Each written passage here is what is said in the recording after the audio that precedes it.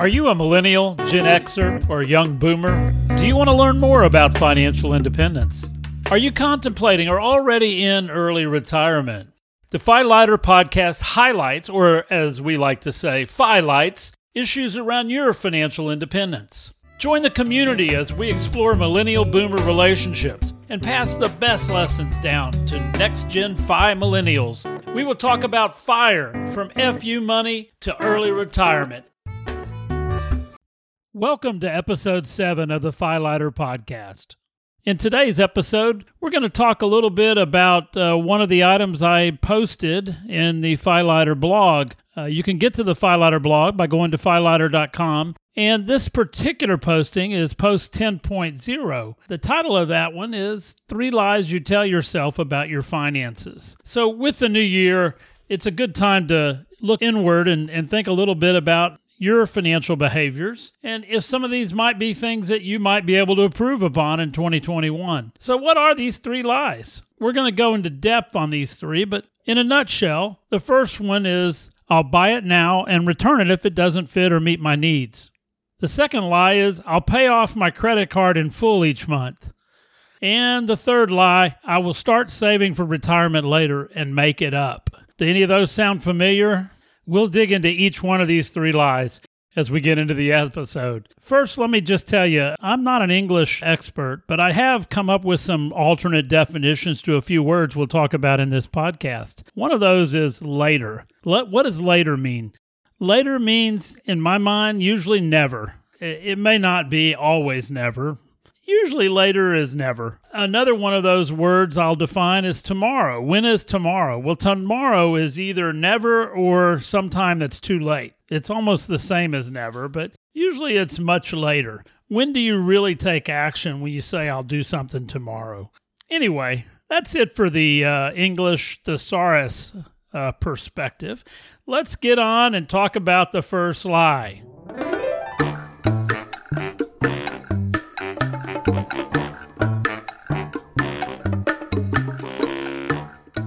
Okay, in segment number 1, we'll focus on the very first of the 3 lies you tell yourself about your finances.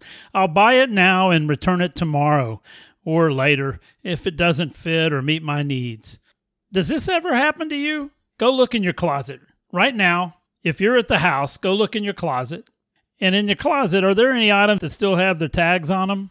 Okay, I rest my case. I know you'll find something in there that you've never worn but you bought. It's more than just the clothes. Clothes are a good place to start. An extra belt or a pair of shoes that just weren't really the right color or the style was trendy and you never really got around to wearing them and they're not in anymore. Accessories that never made the cut to wear when you went out. Sometimes the items that we buy are much bigger than a pair of shoes. It could be extra cars, extra motorcycles, extra boats, extra homes, extra extras. It could be anything. These items that seem like a good idea, for whatever the reason, are not utilized or enjoyed like you had imagined they would be. Sometimes you see those commercials about RV camping and getting out into the outdoors. Maybe that starts working on you and you think, I think I'd like to try camping. So you drive down to the outside of town where the RV store is and they've got campers all lined up and you walk in and a salesman sells you the dream. Here's the camper. It's got everything you need and then some. You got plenty of storage space. You got bunks for the kids. You got a space for mom and dad up front. You got TV outdoors and a pull-out grill and all these things that appeal to you in that environment where you're being sold an experience. You don't have any experience. You've never had an RV in your life, so everything they tell you, you might say, pretty much you believe, right? They're not telling you, oh, by the way, you're going to write a check for insurance every 6 months and you're going to pay a storage unit rent and you're going to have to pay maintenance expenses on this to take care of it. There's a whole lot more that goes into the experience of RV camping than just hook up the camper, take off, and enjoy life. But those aren't the things that sell campers. Well, what's my point? Well, if you're going to make the purchase, you really need to know that you would enjoy the experience. One of my friends, Heidi Dusek, has a podcast called The Ordinary Sherpa. Her episode 11, if you get a chance to listen to it. If you are interested in RV camping, that's a great episode. to explain the whole situation, the different types of camping, what you might want to do incrementally to decide if it's an experience you really enjoy. And she goes through a lot of detail in that episode. So I'll put that episode in the show notes. But what's another example of something, let's just say you're trying to create an experience. You used to fish when you were a kid. Hey, I don't even have a fishing pole. I think I'll go buy some fishing poles for the family. And then you start to think, well, it might be really neat if we had a boat to go out in and fish. And before you know it, you haven't wet one line in the water and tried fishing to see how much your family enjoys it. And you're already into this for $15,000, $20,000, $30,000. And you've got a debt payment, you've got a storage unit payment, you've got an insurance payment, and you don't even know how much you're going to enjoy doing this experience. Sometimes it's good to just give yourself a cooling off period when you come up with these great ideas and say, not that you won't do it, but you need to give it a chance to start at a smaller level and find out what interest there really is. You can go fishing on the bank. You can go walk out on the jetties if you're on the coast and maybe fish on the jetties. You can charter a guide service and go out and experience fishing, likely in an ideal situation where someone knows exactly what kind of bait, they know where to fish, they know how to fish, what techniques, what type of pole setups you need, and you pack your food and you go out and you have your food and your beverages and your fishing experience. They drive you back to the dock, they fillet out your fish, you take them home, you cook them, you eat them, you enjoy them, and you say, you know what? I like this stuff. I think I could really enjoy fishing. But you also had an experience where you saw how much work that fishing guide put in.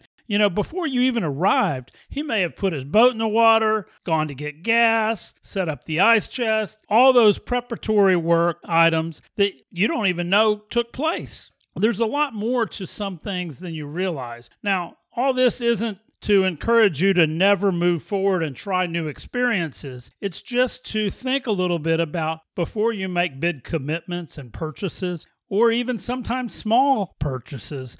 Make sure that it's a valid item that you would really enjoy before you make that step to actually give your credit card number out and buy it and have it delivered to the house and sit in the closet and look at you every time you walk in and say, hey, I'm over here. You haven't warned me yet. How long is this going to take before you get rid of me? Anyway, let's move on. I know that one's kind of crazy, but number one is, just if you're going to buy it and return it, if you had it to do over again, would you still make the purchase? Okay, that wraps up segment 1. What is segment 2? Segment 2 is the second lie. I'll pay off my credit card in full each month. Many of us rationalize we can get extra benefits from charging and using specific cards. If you pay your cards off in full every month, even better, you automatically pay them so you don't even miss a payment or have a late payment that shows up on your credit report. This post is not directed to you. How consistent are you in paying off your credit cards in full? Do you know the interest rate on your balances that you roll over? Well, let's just talk about that a little bit. According to Wallet Hub, and all this is in Post 10.0, so these details you can look at your leisure on a computer is probably the best way to enjoy them. The average credit card interest rate for those new offers you get in the mail is 18.6%, and the average rate for all existing accounts is about 15.1%. Now, this is data from the end of last year that was available on their site. Those are pretty high numbers. 18.6, 15.1. They're very high interest rates. And if you have excellent credit, you're still probably paying something like 13.7%. If you have fair credit, it's closer to 23.6%. Basically all over the spectrum there. In a nutshell, these are very high interest loans. Revolving credit is very expensive. How many of you would like to make those kind of returns on your stock portfolio every year? Guaranteed. Those interest rates don't go away. You have to pay that interest. Can you imagine buying a stock that had a 23% dividend and all you had to do was hold that stock and get 23%? Well, if you reverse the perspective, that's exactly what these credit card companies are doing. They're holding the debt and you're paying that interest every month. Do they want you to pay that card off quickly? No, they probably don't. they enjoy making the money off that interest rate. Will they offer you credit that you probably don't need to be using? Sure. If you pay reliably, they'll certainly offer you a credit line that's higher and allow you to draw out more debt because they're going to make a high return on that money. Those interest rates are astronomical when you talk about them compared to things like a car loan or a home mortgage. They're not even in the same atmosphere. These are stratospheric rates. Are you carrying a balance on a credit card so that you can make additional payments into your retirement plan out of your paycheck? It's probably not the best strategy. But when you have these short-term borrowings and these high interest rates, it makes it very difficult for you to begin to save money for other expenditures or the next car you plan to buy or retirement or you name it, any significant goal that you need to put money away financially so that you can afford it. What if I told you that you would have a guaranteed return on investment by paying off those credit cards? Consider that. You guarantee that you will not have to pay that 17% interest rate or 23% interest rate the next month if you pay the debt off. That's a guarantee. You can't get that in stock and equity investments. That is the best way to increase the gap. Remember the gap? You're going to grow the gap, right? Income minus expenses is the gap. Well, if your expenses include a lot of interest expense on credit card debt, that is eroding the gap that you could have available for other uses. There's this one concept in accounting. It's called the matching concept. In the matching concept, you measure all the expenses that you incurred during a period with the revenues earned during that same period. So, for instance, if a company sells a product and they've got to deliver that product in 3 months, they don't record the revenue the day they make the sale. They record the revenue when they deliver the product and invoice it to the customer. Even though you have a contract and you have a sale, maybe even a down payment or payment in full or payment in advance, you don't get to count that when you keep score in accounting. You don't get to count that as revenue until you fulfilled your obligations to earn that revenue. So let's take this concept and break it down to a personal level when we talk a little bit about credit cards and credit card debt.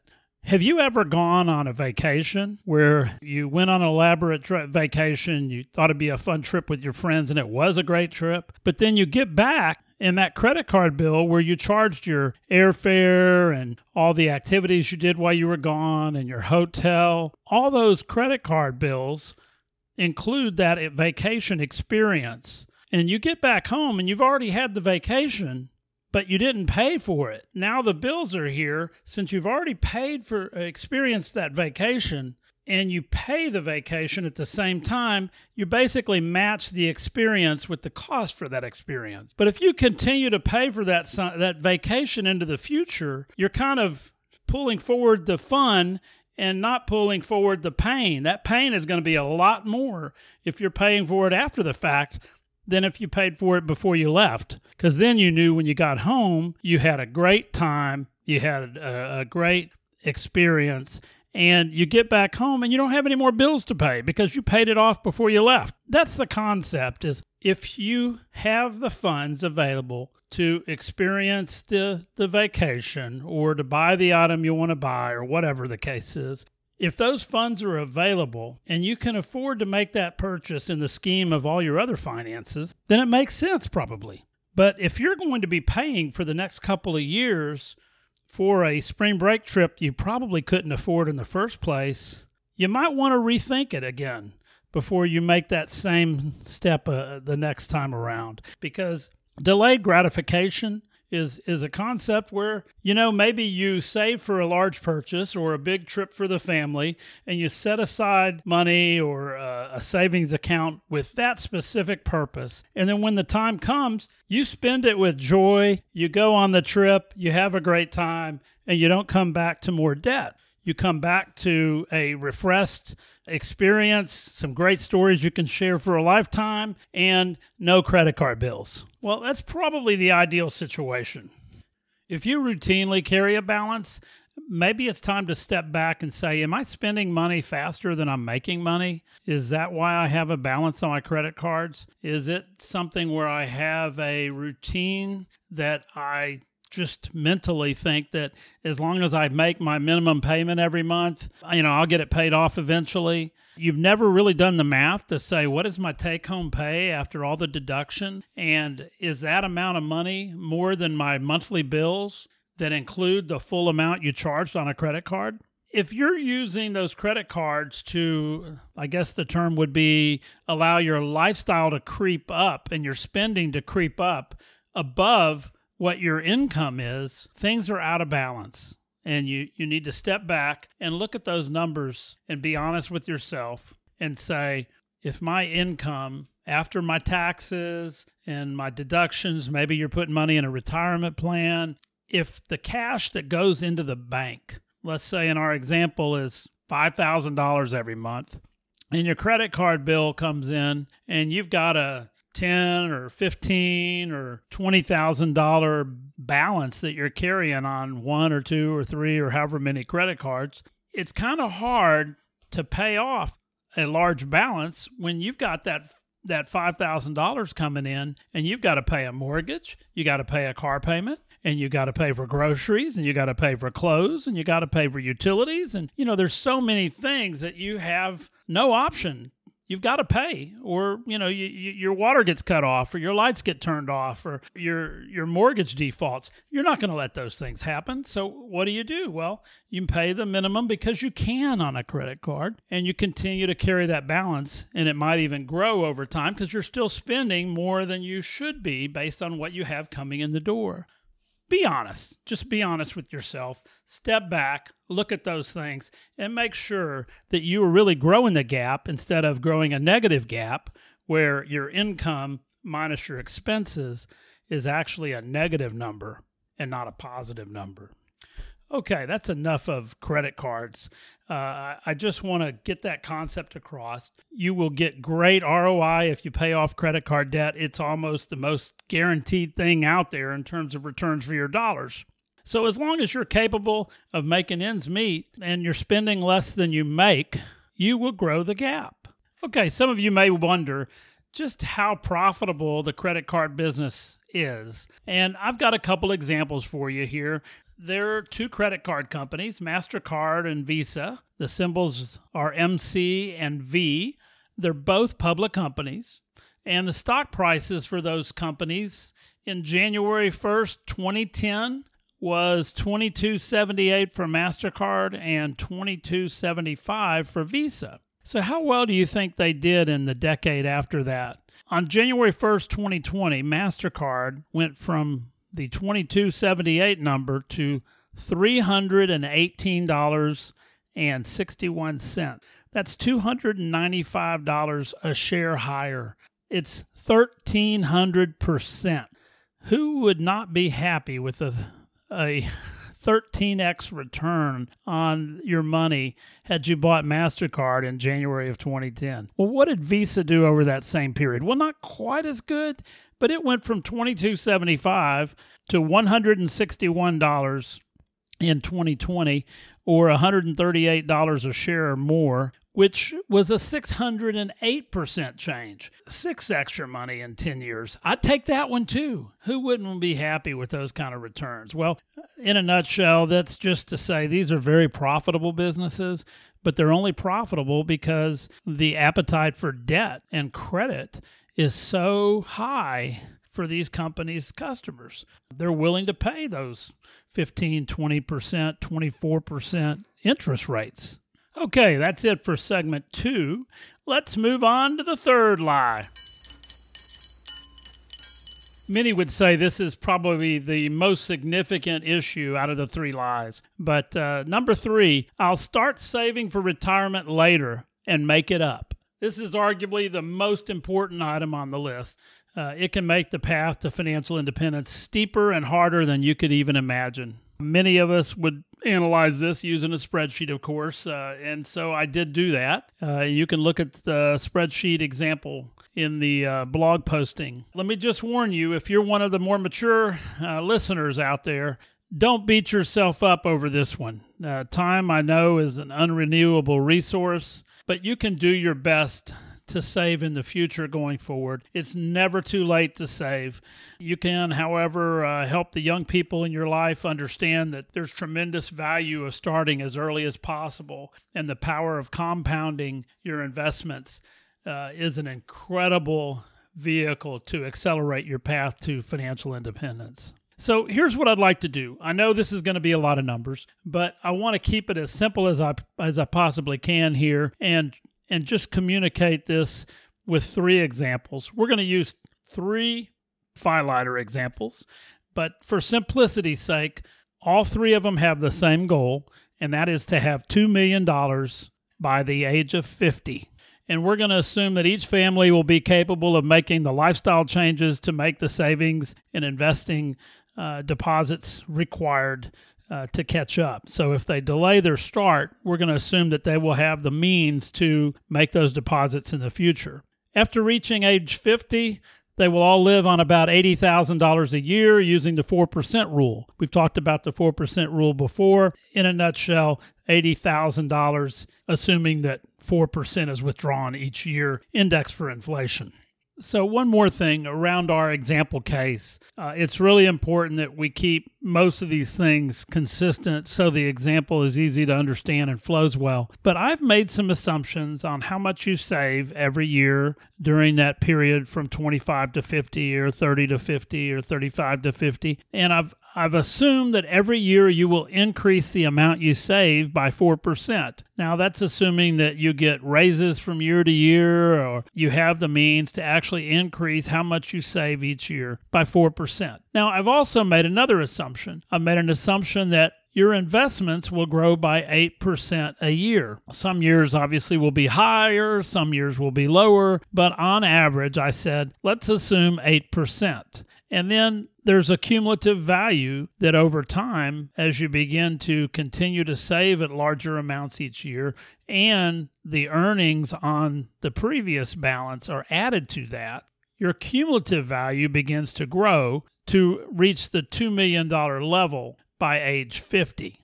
Okay, the first Philader is called Early Bird Philader. And Early Bird Philader, he starts saving at age 25. He begins by saving $16,020 per year to make it to his goal by age 50. The later Philader starts 5 years later at age 30, and he's got to start by saving $26,887 a year, more than 1.5 times what the Early Bird Philader did. Did you get that? He waited 5 years and he had to pay almost 1.5 times into his investments to get to the same point by 50 years old. And finally, the 10-year Philader waits until he's 35 to start making his contributions to his investment account. When he begins his contribution, he puts in $47,699 per year. That's almost $48,000, almost $4,000 a month, because he's got to catch up by the time he's 50 to get to the $2 million. This is key to understanding compounding values. By starting earlier, Early Bird only had to come up with $1,300 a month. Later Philader had to come up with $2,200 a month. And 10-year Philader had to come up with $4,800 a month.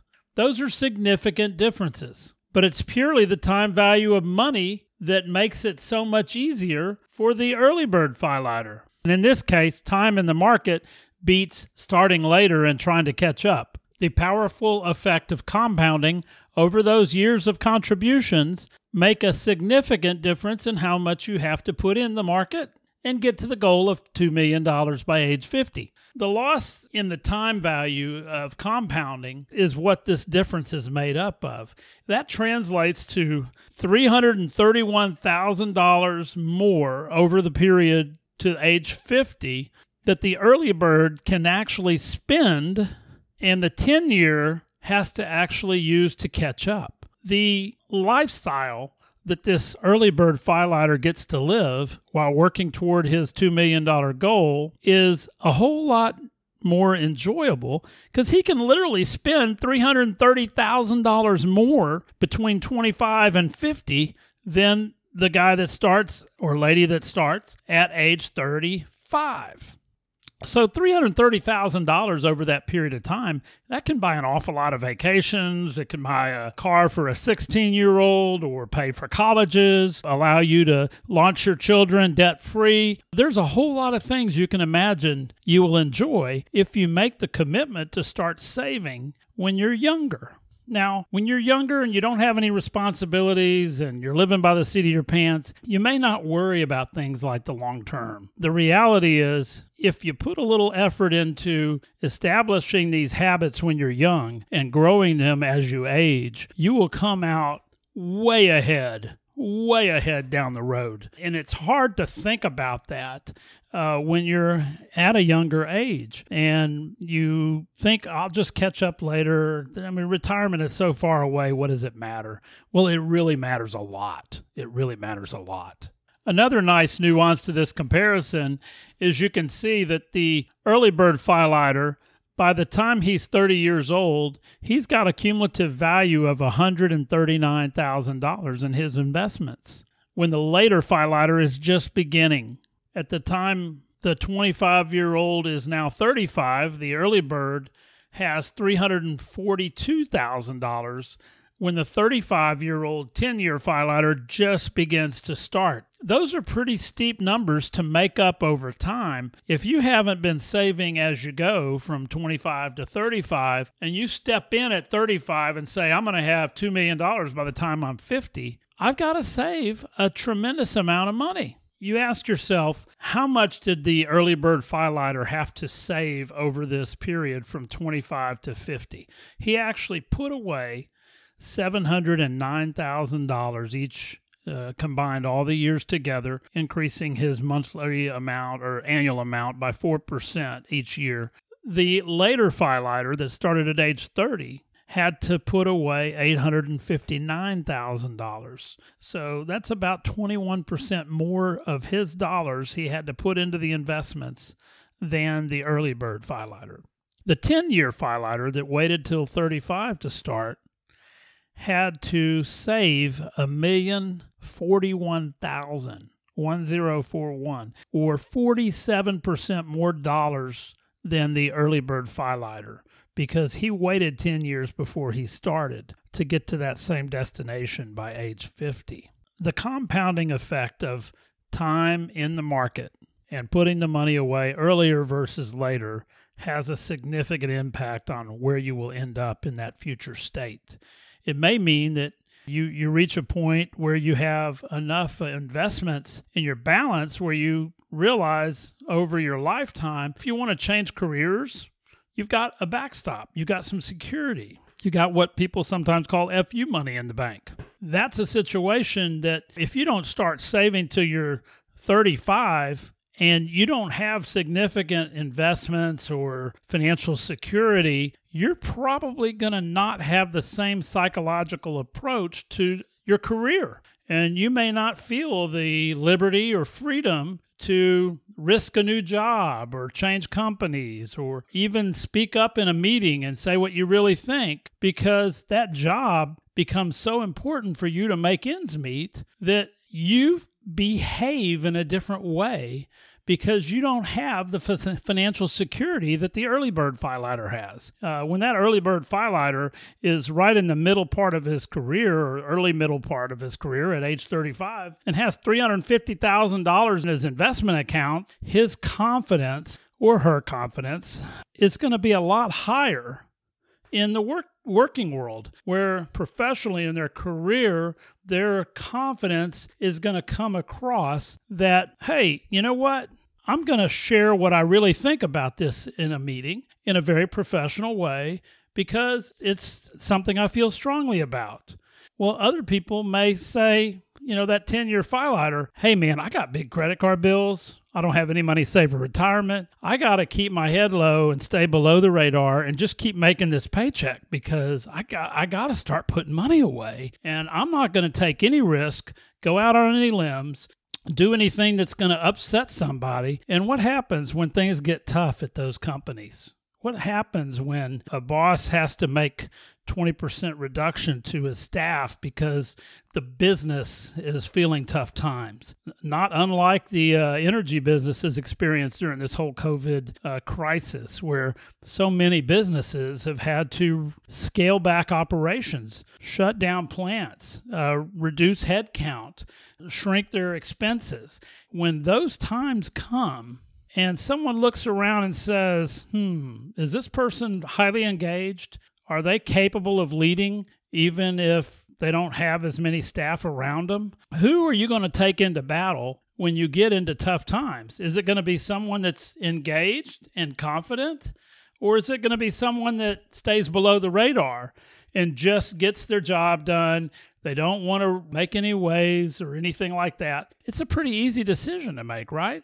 Well, I know I'm way off on a tangent, but one of the things that I think people sometimes undervalue is the confidence that you receive when you do not have financial stress in your life. When you have your hands around your finances and you're holding spending in check, you're living comfortable, you're putting away money for retirement. Nobody's, going to bed with an empty stomach. But yeah, maybe you don't take 3 big vacations a year, and maybe you don't buy a new car every 3 years. And, maybe your house is a little smaller than you would like, but you have kids that are about to leave the house and go to college. Those are perspectives that can change the way you behave professionally. The psychological impact is something that is out there, and we don't talk about that. But I can tell you personally, the day I paid my mortgage off, I was prepared to lose my job. Our company had been bought by another company, and I was working at corporate. So I was preparing for that moment when I was going to be told that I was no longer working. My job was redundant. That very well could have occurred. I was preparing our house financially so that if I was to lose my job, our bills would be manageable until I found another position. I've probably said before, I'm a CPA, work in an industry. I had public accounting experience. The accounting profession is one where there's generally jobs out there for accounting professionals. So it would be a matter of time probably for me to find another job. And I may not find a job that paid at the level I was making, but I wanted to be sure that our bills were small enough that it would not erode our finances if it took several months for me to find another position. Because the last thing I wanted to do was have to move my whole family. I had kids in junior high and high school, and I just wanted to leave their roots in the ground for a few more years as they finished their schooling.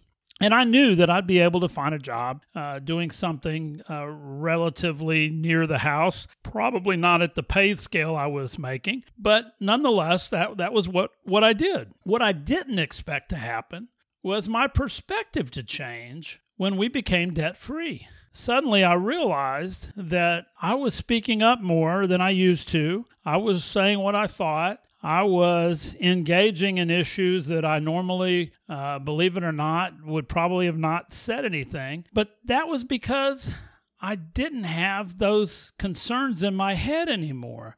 I didn't worry about where my next mortgage payment was coming from. I didn't worry about making sure that we didn't have a surprise in our career.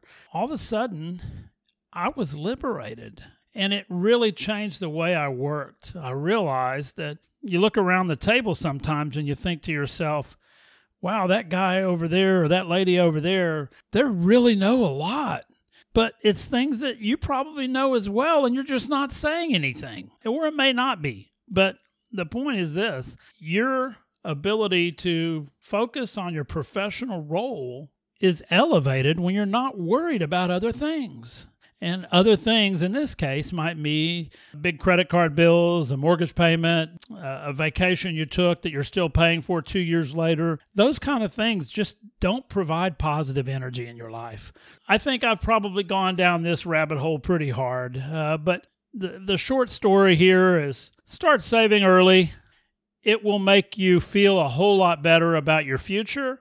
And that delayed gratification is a short-term cost that has a long-term benefit that's incredible. I can tell you hindsight will help you one day say, you know what, I know it was kind of hard. We were saving $1,300 a month when we were 25 years old. And at the end of the day, now we can make the decision to retire early, work longer, change jobs, change careers, stay at home with the kids when they're still young. There are a whole lot of options in life that open up when you get your hands around your finances. Now, conversely, you could be living right at the edge of your means, making credit card payments and spending the money like you got more coming in than you really do. Every house on the street may have the same cars in the driveway, maybe the same size house. But I can assure you some of those houses on that street you live on are paid for, and they don't have mortgage payments. And some of those cars in the driveways, they paid cash for, and they don't have a car payment. Some of those kids in those houses are going to college, and they're not taking out student loans. All those are possibilities, and they're not just possibilities. They're realities. You choose how you want to behave in your financial life. And you will also reap the benefits psychologically by having a strong financial life where you make smart decisions. You invest earlier in your life and you start to build a retirement plan balance, and it starts to build momentum with the compounding interest. And time in the market is beating starting later, is beating later that becomes never. And it's beating, oh no, I'm 50 and I don't have anything in my retirement account. Those are places you just don't want to be, because you can make the change. You can make the decision to do the right things today to make sure that in the future you're sitting at your kitchen table and you're thinking about what do you want to do with your life in the next year, instead of I have to do this because I have to make money and I have to pay the bills and I have to pay for the debts that I have from earlier in my life. I still have credit card debt. I still have a car that I'm underwater in because I traded in my cars over the last 20 years and I never paid one off. Those are the kind of things that can really happen. So just be smart. Make those smart decisions today. Well, that's it for segment 3. Let me clarify something I just thought about. I said I many times, but I really meant to say we. I want to be crystal clear that without a spouse that was a partner in all these goals and objectives and the way we handled our finances, it wouldn't have been possible. A big shout out to my wife for her support and her participation and her being part of the team that accomplished our goals personally. This is a point that you just can't overlook, is both of you need to be on the same page. And having a routine, regular discussion about your family finances is probably something that some of you feel like is worse than having a root canal. It's actually not. It's a healthy thing to do. You'll both be better off for it, and you both have the perspective on what your rationale is. So when you're making decisions, you understand what the other person is thinking a little bit, maybe not completely, but a little bit. If I value making sure we're well taken care of for our financial retirement, and my wife is thinking, I want to make sure we have a great entertainment experience this year, those two goals could potentially have a conflict. That's not a unreasonable expectation that they're going to be in conflict. But the perspective of, I got to live a little on the yellow brick road. I can't just put money away from retirement and still experience life. You got to have a balance, okay? You got to have a balance. You need to live a little and you need to save a little, and you can do both. Just realize you can do both. You can work together. You can find a solution where everyone wins, and you still save for your retirement. You get your company match, and your family still gets to go on a nice trip in the summer, or maybe a spring break trip, or maybe this year you do a big trip and next year you do a small trip, or this year you do a big trip and next year you do a staycation. And you'll be surprised to find there's other people that are doing a staycation as well. I didn't figure this out early in my career. I figured it out in plenty of time. It was interesting. My boss always seemed to take off for spring break. Okay. He always took off for spring break. And when your kids are younger and they're not even in school yet, you find you're the guy that's actually working during spring break. And then when your kids start to get in school and get spring break off, you realize, hey, I'm taking this week off. Or more likely, your wife is telling you, we are taking off this week. The kid's out of school. We're going to go somewhere, or we're going to do some things, whatever the case might be. But you begin to put value on those family experiences and that commitment that you know you will be spending time with your family during that week. All right, so what did we learn today? We like to give you actionable tips so we can move forward and utilize some of these things we've talked about. How do you avoid these missteps on your path to financial independence? Well, number one, don't even buy it. Then you don't have to look at it, whatever it is, hanging in the closet or sitting in the garage or whatever it is. Just don't even buy it. Second, if you can't afford to pay off your card, don't even make the purchase. But if you have a balance, you can get guaranteed return on investment, or ROI, just by paying off your credit card balance. A guarantee of, say, 15 to 20%. That's why it's generally better to pay off your credit card debt than put money in new investments. The next thing is just start investing now. Not next month, not next quarter, not next year. Stop it with the excuses. Just get started. You might want to start first with anything you have matching benefits with. Your employer, for instance. If they're matching a 401k or 403b contribution, then be sure and utilize what they're giving you in your retirement account. Next, you might want to consider a Roth or traditional IRA contribution, particularly if you are within the income limits and you get a tax benefit for that. And the third thing is you can build your after-tax investment account. It's generally a good idea to have a combination of several different buckets of money in case you want to utilize a strategy that uses pre-tax money or one that uses after-tax money, depending on what your brackets are. For instance, when your income is fairly high, you may want to live off after-tax investment accounts. But when your income drops, you can take withdrawals from pre-tax accounts and pay taxes at a lower tax rate. By having multiple options, you have the opportunity to utilize the best strategy that saves on taxes. This week, I'll challenge you with these items. Number one, sleep on any purchases greater than $100 at least one night before you proceed with the purchase. Many of these items will just die. You won't even want to buy them the next day. Next, if you're carrying a balance on a credit card, make a plan to pay it off as quick as possible. Adjust your spending near term until the crazy balance is gone. And third, automate transfers monthly of every paycheck into your investment account. Automating these transfers makes it seamless and reliable and consistent. If you don't even have an account, you may want to read post number 8.0. Just do it. Take action and build your investment confidence. It's automatic. It's a good post that talks about setting up an account and getting started on investing in an automatic way.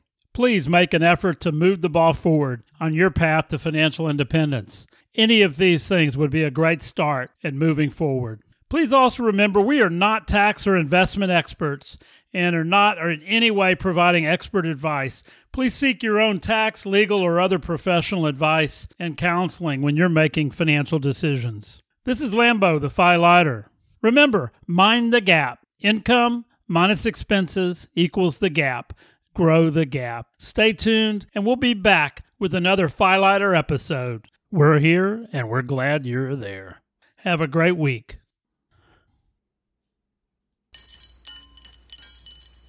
Many of you have asked, what can you do to help spread the Philighter message? Here are 3 ways you can help. Number 1, share a link to the podcast with someone you think would benefit from this content. You probably know like-minded people that would enjoy the Philighter life as much as you do. Number 2, if you use Apple's podcast player, write a review. These are particularly helpful to the others exploring our podcast and help the search algorithms place value on the Philighter community. Number 3, hit subscribe on whatever podcast player you're using. We want you to be the first to get the latest episodes when they're released. That's it. I would really appreciate it if you could do any or all three of these things. My goal is to highlight or highlight relevant information on each of your paths to financial independence. A wealth of information will benefit you, whether you're a millennial or young boomer. It may be only that you need to change your course heading just a few degrees to make early retirement a reality. We will continue to explore the issues and topics in front of young boomers, as well as valuable lessons for the millennials to accelerate everyone's path to FI. Remember, mind the gap. Income plus expenses minus. The result is the gap. Grow the gap. Remember to subscribe wherever you enjoy the FiLighter podcast to receive new content as it's released. I look forward to your comments, feedback, and engagement with other FiLighters. You can also subscribe to the FiLighter Facebook page. Links are available in the show notes. I'm Lambo. Let's clear your path to financial independence. Make it happen. Grow the gap. This is Lambo, the FiLighter. If you're hungry for more, visit FiLighter.com. Buckle up, downshift, and dump the clutch. You are in for an accelerated ride into your financial future with Lambo, the FiLighter.